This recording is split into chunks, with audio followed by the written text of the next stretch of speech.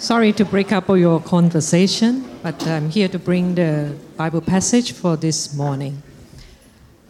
We are looking at the book of Philippians, chapter 4, verses 1 to 23. Please open your Bibles to that. Philippians chapter 4. These are the closing words from Paul in the book of Philippians. Reading from chapter 4. Therefore, my brothers, you whom I love and long for, my joy and my crown, that is how you should stand firm in the Lord, dear friends. I plead with you, dear, and I plead with Syntyche to agree with each other in the Lord. Yes, I ask you, loyal yokefellow, help these women who have contended at my side in the cause of the gospel, along with Clement and the rest of my fellow workers whose names are in the book of life. Rejoice in the Lord always. I will say it again, rejoice. Let your gentleness be evident to all. The Lord is near. Do not be anxious about anything, but in everything, by prayer and petition, with thanksgiving, present your requests to God. And the peace of God, which transcends all understanding, will guard your hearts and your minds in Christ Jesus. Finally, brothers, whatever is true, whatever is noble, whatever is right, whatever is pure, whatever is lovely, whatever is admirable, if anything is excellent or praiseworthy, think about these things. Whatever you have learned or received or heard from me or seen in me, put it into practice, and the God of peace will be with you. Verse 10. I rejoice greatly in the Lord that at last you have renewed your concern for me. Indeed, you have been concerned, but you have had no opportunity to show it. I am not saying this because I am in need, for I have learned to be content whatever the circumstances. I know what it is to be in need. I know what it is to have plenty. I have learned the secret of being content in any and every situation, whether well-fed or hungry, whether living in plenty or in want. I can do everything through him who gives me strength. Yet it was good of you to share in my troubles. Moreover, as you Philippians know, in the early days of your acquaintance with the gospel, when I set out from Macedonia, not one church shared with me in the matter of giving and receiving, except you only. For even when I was in Thessalonica, you sent me aid again and again when I was in need. Not that I am looking for a gift, but I am looking for what may be credited to your account. I have received full payment and even more. I am amply supplied. Now that I have received from Epaphroditus the gifts you sent. They are a fragrant offering, an acceptable sacrifice, pleasing to God. And my God will meet all your needs according to his glorious riches in Christ Jesus. To God and Father be glory forever and ever. Amen. Verse 21. Greet all the saints in Christ Jesus. The brothers who are with me send greetings. All the saints send you greetings, especially those who belong to Caesar's household. The grace of the Lord Jesus Christ be with your spirit. Amen. This is the word of God. And let me now pray for Pastor Isaac. Oh Lord, we thank you for your word, Father, and we pray that you would anoint the lips of Pastor Isaac as he brings us your teaching. Will you please prepare our hearts and to receive and to desire to put into our lives. We pray for your help in Jesus. Amen.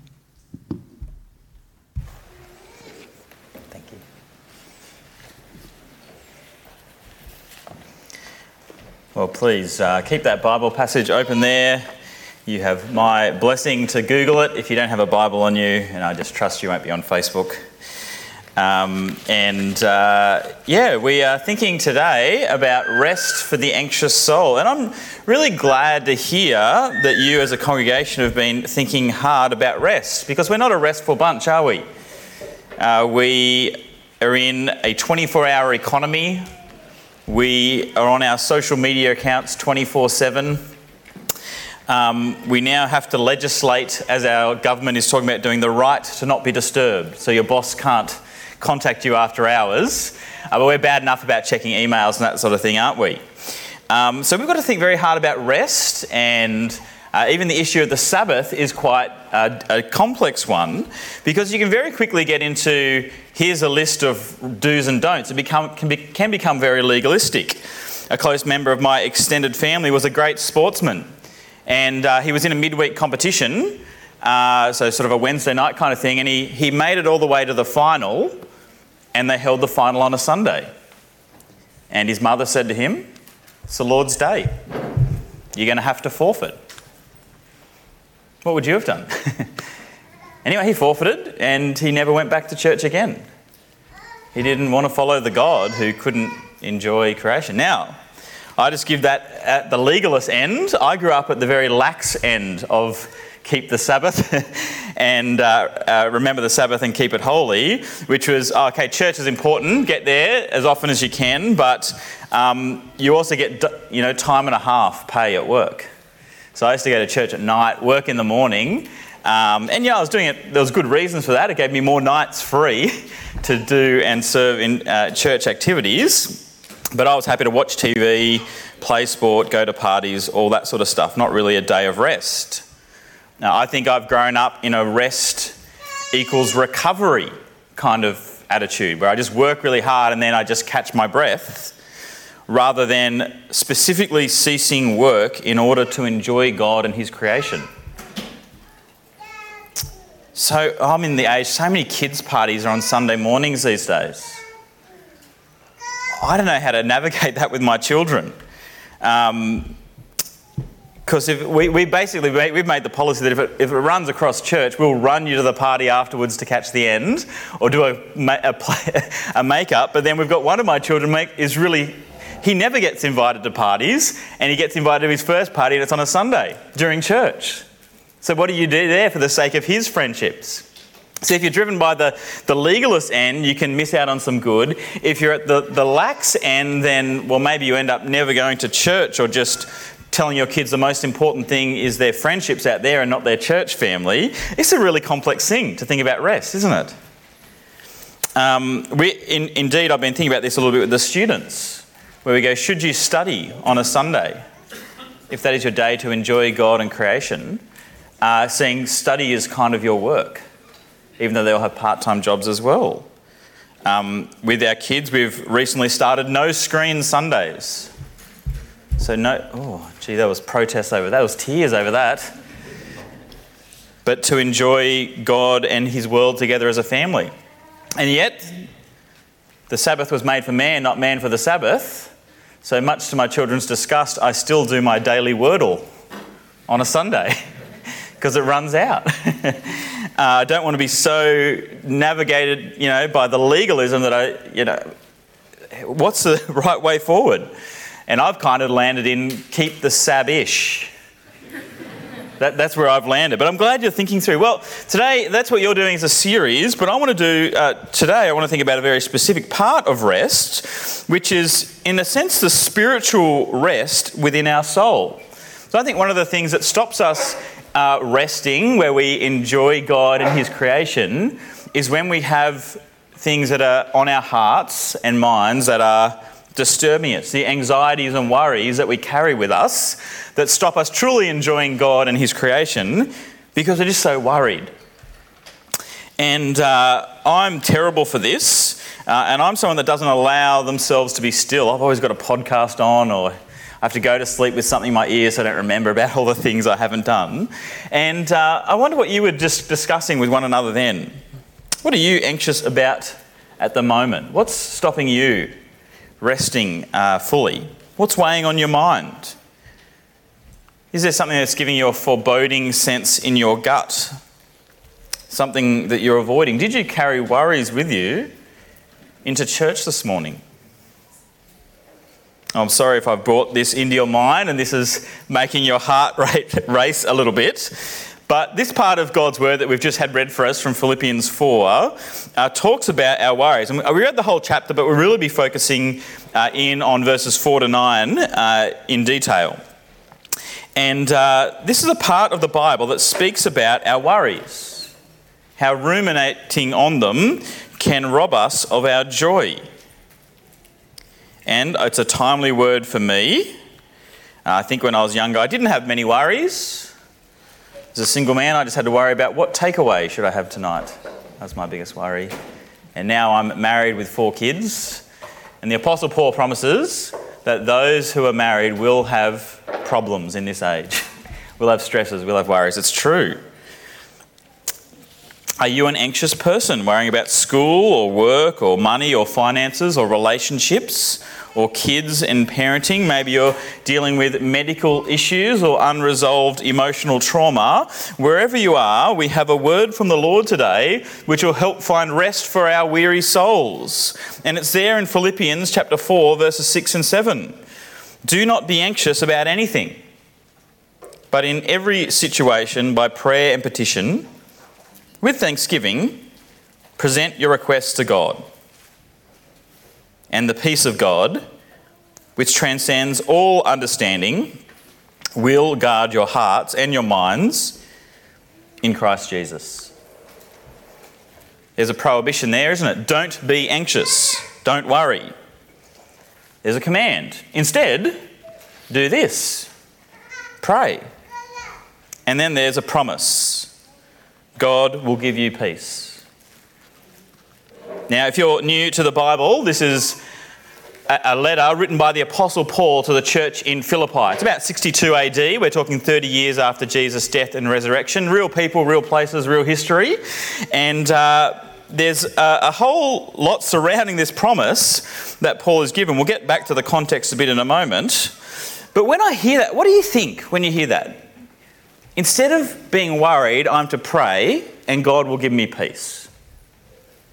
Is it really that simple? Is it really that simple? Is this some kind of voodoo superstition of sort of invoking God through the right words? Does praying really change anything? What about anxiety disorders? They're on the rise, aren't they? I'm sure there's lots of people here with depression and anxiety. How does that impact everything? Isn't anxiety and worry sometimes helpful? I mean, the people that weren't worried about the pandemic that we're in were walking around giving everyone COVID. Isn't there good worry? Well, these are great and important questions as we think about this topic of rest for weary souls, and hopefully I'll deal with those as we go along. You'll see the answers, but I also don't want us to miss the simplicity of what's being said here. Praying decreases anxiety and replaces it with peace. That thing that keeps you awake at night, have you prayed about it? That difficult conversation you keep putting off, have you prayed about it? This is a word I need to hear too. I've developed a few nervous tics actually with my anxiety lately. When I remember something I've got to do, I'll just go, oh. Does anyone ever do that when they remember something they've forgotten? It might just be me. Anyway, I try to cover it in front of my kids. So I go, Zabanya Nanamichi Nabu. I turn it into the Lion King. And my daughter said, to my wife, Zoe said to Sarah, why does Dad keep singing the Lion King? And Sarah said, he's really stressed. And she turned to me, my daughter, my 9-year-old daughter turned to me and said, Dad, we should pray about it. It was lovely. She'd missed the simplicity. She knew this promise, even though I'd forgotten it. And so, yeah, there'll be lots of caveats. I'm going to come back to mental health disorders, all that sort of stuff, good worry, bad worry. But don't miss the simplicity of the promise. Praying helps. Turning our worries and anxieties to prayer provides rest for weary souls. God loves us to pray our worries, to ask him to intervene in the world, to express our thanks to him and to ask him for our needs. And the promise is peace will be the result. Now, Paul had reason to be anxious. We already saw that there at the start of our reading, verse 2 to 3. Some of his co-workers in ministry had been fighting. People in church wouldn't fight, would they? That never happens. No, there's a disagreement here. In fact, if you know this letter, he's writing from prison. He mentions there the Philippians later in the chapter bringing him food. That's because if friends didn't bring you food in prison, you would starve. The Romans didn't provide you food. Paul had lots of reasons to be anxious, but he really means it when he says, don't be anxious about anything, rather pray and God will give you peace. Now, he begins before that, I think, with words that help make sense of the promise. Why does praying give us peace? It's because the base outlook for the Christian on life is not worry or anxiety, it's joy. That's our sort of baseline expectation and outlook on life. 16 times through this letter, Paul says joy or rejoice or cognates of it. And he begins there, verse 4 of Philippians 4, rejoice in the Lord always. I'll say it again, rejoice. Now, I'm a parent. I know that if you say something twice, you really mean it. Well, Paul really means it. Rejoice always. And he needs to say it again. Rejoice. Why? Well, we have reason to be joyful. It's right there in verse 4. Rejoice in the Lord. It's because of Jesus that Christians are known for their joy. Paul isn't saying pretend to be happy even if you're feeling terrible. He's saying you have reason to be happy even if you're feeling terrible because you are in the Lord. Jesus has saved you. He died on the cross for you. He subbed in your place, the great stunt double. He's forgiven you of everything you've ever done or ever will do. He's washed you perfectly clean by the blood of his sacrifice. He's brought you into the family of God, given you the eternal hope of heaven. He says you have reason to be joyful if you are in the Lord. Now, at my grandmother's funeral, she died well into her 90s.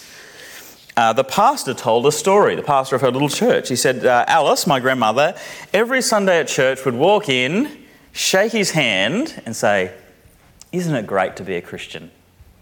Right into her 90s. Every week, without fail, Alice would shake the pastor's hand, pre-COVID of course, and say, isn't it great to be a Christian? And it's absolutely right.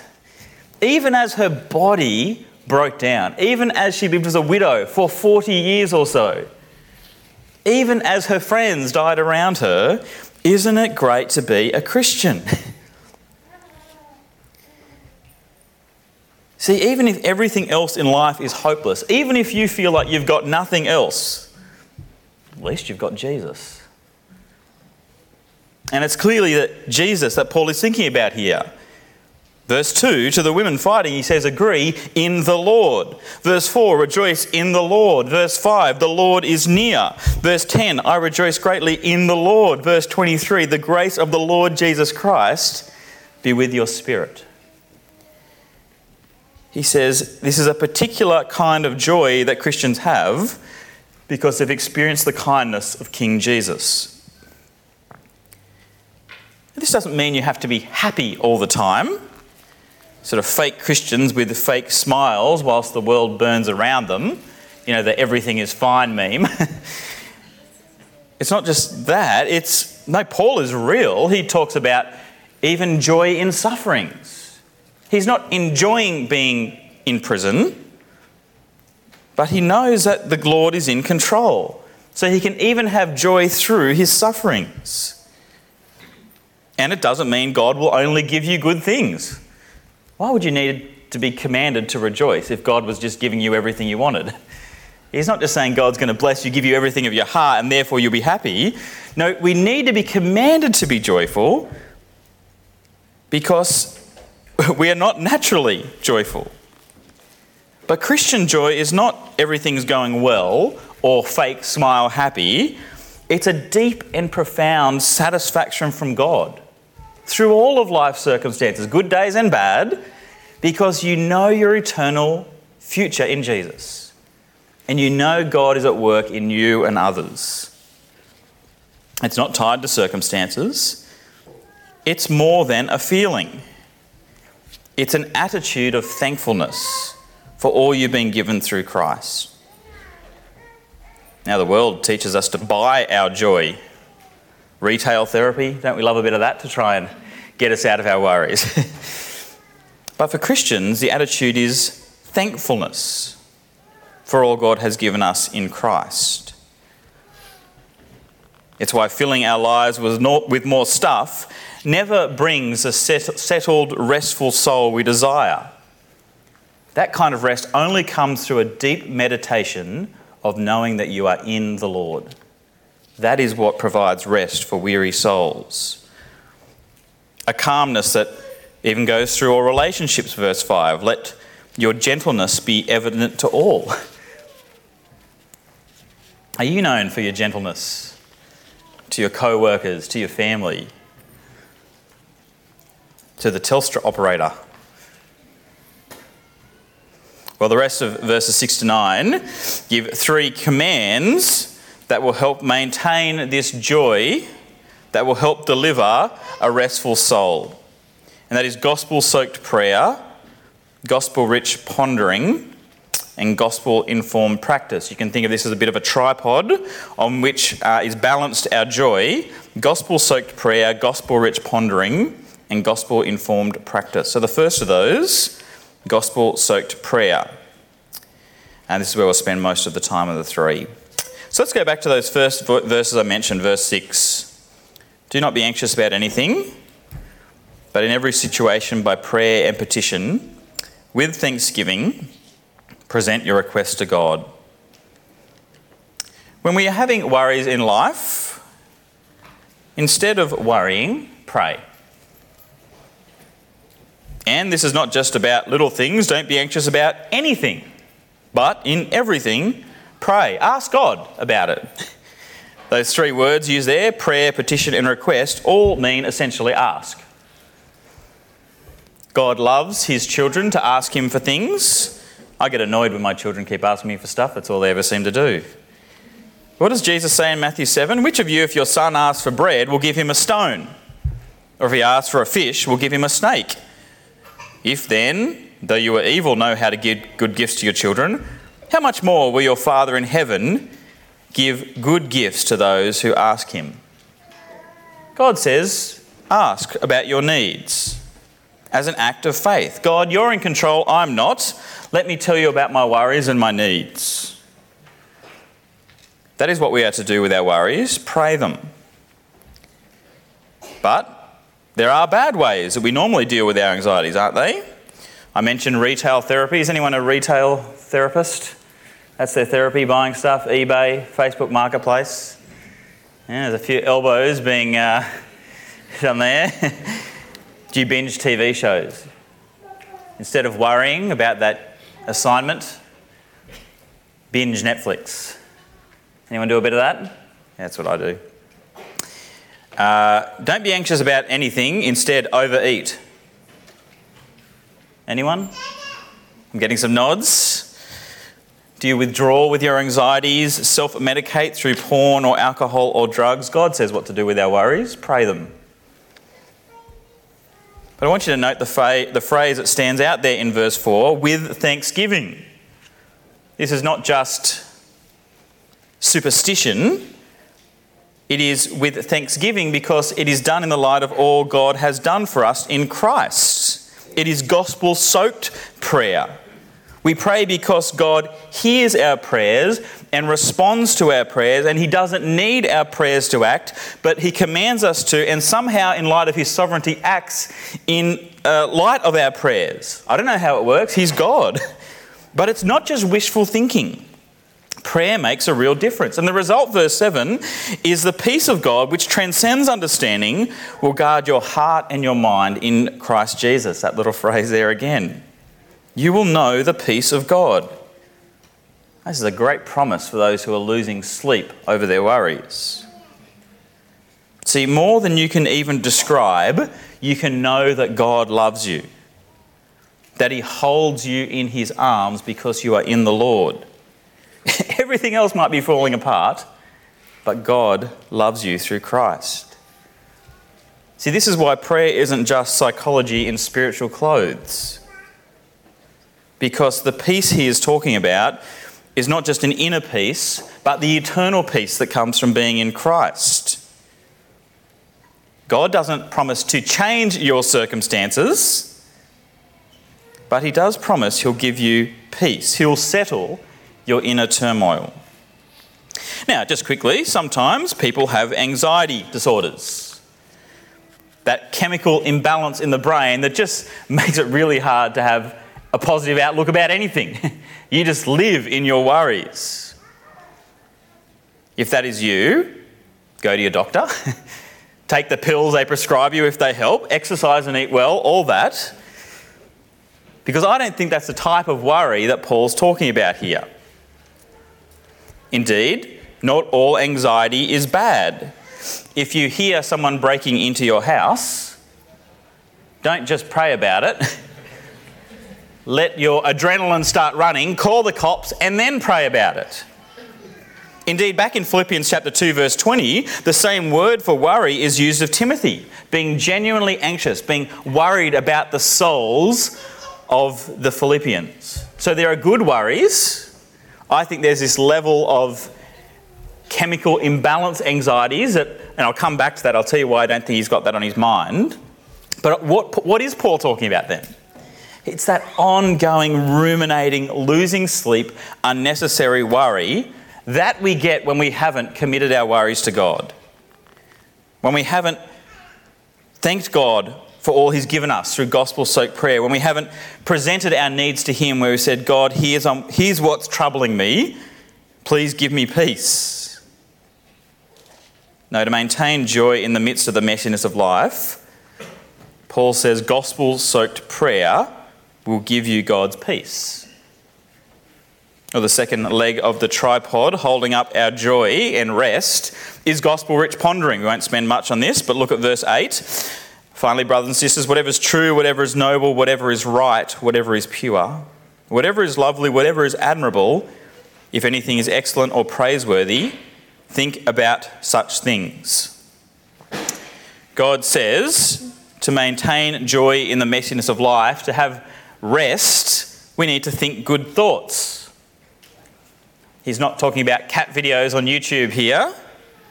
What he has in mind is that gospel-soaked pondering of God and his goodness to you. This is why, in many circumstances, it's actually beneficial to see a professional counsellor or psychologist if you're worried. They can help our patterns of thinking be constructive. And isn't Paul pointing out here that right thinking leads to right outcomes? Now, there's danger in that, isn't there? Because we are not to embrace introspection and inner peace alone, because this is pointing not just to an awareness of what's going on in our hearts, but looking outward to what God has done for us in Christ.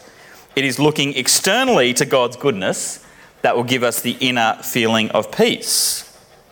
Indeed, Christians don't practice mindfulness. We have our word. We practice thankfulness.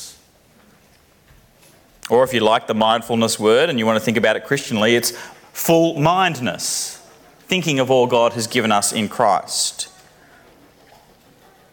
But psychology can still be helpful, pointing us to what we should be thankful for, or thinking about the way that we are thinking, where deep meditation on what is good fills our heads and produces right thinking.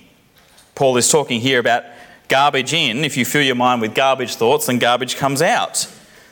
But as we fill our minds with what is good, then goodness comes out. The third practice then is gospel-informed practice. Verse 9. Whatever you have learned or received or heard from me or seen in me, put it into practice, and the God of peace will be with you. So it's not just prayer. It is not simply gospel-rich pondering, but also gospel-informed practice. As we live in service of others, what happens again? God gives us his peace. See, joy, rest for weary souls is not just found in introspection, in pondering yourself, but in looking outside of yourself to serve others. Paul points to following his example here. He points to what it looks like for him in verses 11 to 13, that he's found contentment in all life circumstances. He points to the example of the Philippians in verses 14 to 19, providing practical help to him. Paul said he's learnt the secret of contentment in knowing Jesus, the contentment that comes from God's strength. Now, I just mentioned it in passing. Look with me at chapter 4, verse 13. I can do everything through him who gives me strength. This is the favourite verse of American athletes. There's a few gym junkies here I can see. This is the verse you get tattooed on your arm when you're lifting, isn't it? I can do all things through him who gives me strength. That's not what Paul's talking about here. He's not saying if you ignore all your exams and haven't showed up to class and haven't studied, that you can go, I can do all things through him who gives me strength and pass this exam. That's not what he's talking about here. He's talking about the strength that comes from God for contentment. That he can bear all things through God's strength, good and bad, because of Christ.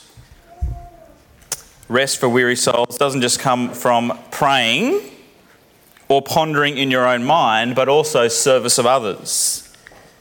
Thinking of Jesus first, others second, and yourself last. That is where joy is found. Jesus first, others second, yourself last. Well, let's bring this all together. This is the word of God today. For Christians, rejoicing is our baseline attitude because we have reason to be joyful, for we are in Christ. This is not a Botox, unable to frown, fake joy. It is not ignoring reality. But at its core, it is thankfulness for all God has given us in Christ. A deep-seated peace is the result that creates a gentleness and calmness. Hope in God in good days and bad because Jesus is our King. And 3 practices that support this joy are gospel-soaked prayer, gospel-rich pondering, and gospel-infused practice. That is, speaking to God of our needs, reflecting on his goodness to us, and generously serving others. So a couple of implications. I want to focus on the one I began with, that thief of joy, that weariness for anxious souls of our worries. How do you find rest for your anxious soul? Well, if you take one thing out of today, I want it to be this. When you are anxious, say, I need to pray about this. That's it. When you are fretting, have I taken this to the Lord? When you wake in the night, I need to pray about this now. Because we can trust God at his word that the peace that surpasses all understanding will guard your hearts and minds in Christ Jesus. When you're having trouble with your family, pray about it. When responsibilities are thrust upon you at work, pray about it. When you have a sore back, pray about it now. As I heard one person say, either prayer drives out worrying or worrying drives out prayer. Either prayer drives out worrying or worrying drives out prayer. Now, one student asked me as we looked at this on campus this week, is worrying a sign you don't have enough faith? Is worrying a sign you don't have enough faith? No, what Paul's pointing to here is worry is a sign you need to remember who God is and pray about it. And finally, friends, if you are someone with anxiety, if you feel unable to pray your worries, please take comfort from Romans 8. That even when you can't find the words, the Spirit groans for you. Some people I know who are anxious write out a prayer in their notes app in their phone or ask a friend to do it for them so they can pray the words when they can't find them. Or if you feel you can't pray in your worries, perhaps you could go to somewhere like Psalm 42 and pray God's word back to him. Psalm 42, which has this refrain, "Why, my soul, are you downcast? Why so disturbed within me? Put your hope in God, for I will yet praise him, my Saviour and my God." So that's the implications for you. And to finish with, what about when someone else has an anxious soul. So that was if you have an anxious soul. What about when someone else has an anxious soul? Offer this. Can I pray for you now? What a beautiful offer. It's a lovely thing that you occasionally see when I visit churches or my church. People sharing after church and then stopping immediately to pray about what they've discussed. Can I pray for you now? That's what I want you to do. Offer to pray for someone. I'll tell you what I don't want you to do if you are helping someone else with their anxiety, which is quote Philippians chapter 4, verse 6 to them. Because you don't know what's going on inside. What's the worst thing you can tell someone with anxiety? Stop worrying. Oh, now I'm worried about my worrying, and that's unspiritual. The worst thing to say to someone if they've got that kind of chemical imbalance anxiety is don't be anxious. No, keep that particular encouragement to yourself. It's soul crushing. Proverbs 12:18 says, there is one who speaks rashly like a piercing sword, but the tongue of the wise brings healing. If you want your tongue to bring healing to your anxious friend, don't quote this word at them, put it into practice with them by praying for them. Show them this verse by doing it, not by quoting it. Brother, can I pray for you now? Sister, are you happy if we stop so I can pray for you? Rejoice in the Lord always. I'll say it again, rejoice. Let your gentleness be evident to all, the Lord is near. And do not be anxious about anything, but in every situation, by prayer and petition with thanksgiving, let your requests be made known to God. And the peace of God, which surpasses all understanding, will guard your hearts and your minds in Christ Jesus. Should we pray now? Please join with me.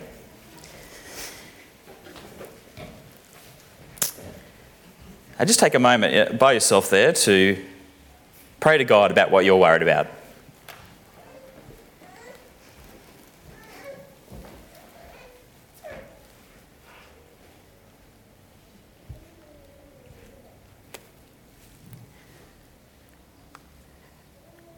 Gracious Father, we rejoice in you and your goodness to us in the Lord Jesus Christ. Father, you are so good to us, so kind, as we sang earlier. We thank you that everything is ours in Christ Jesus. Father, please drive us to prayer in our worries. I just take a moment now to thank God for his goodness to you in Christ.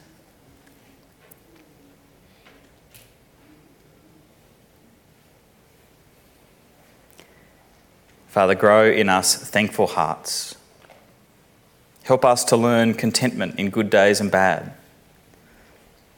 And Father, give us the peace of knowing you, who did not withhold your own Son, will never separate us from your love. And we pray these things in the name of the Lord Jesus Christ. Amen.